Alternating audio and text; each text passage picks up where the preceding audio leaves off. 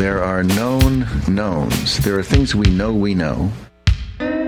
We are, in a sense, seeing the definition of a new battlefield in the world, a 21st century battlefield.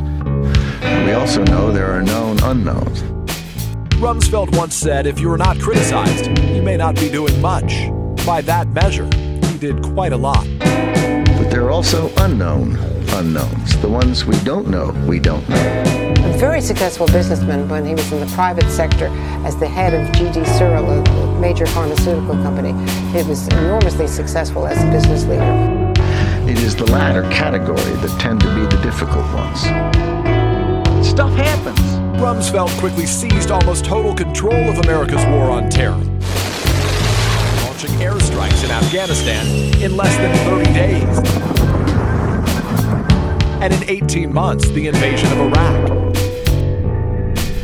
Stuff happens. But there are also unknown unknowns, the ones we don't know we don't know.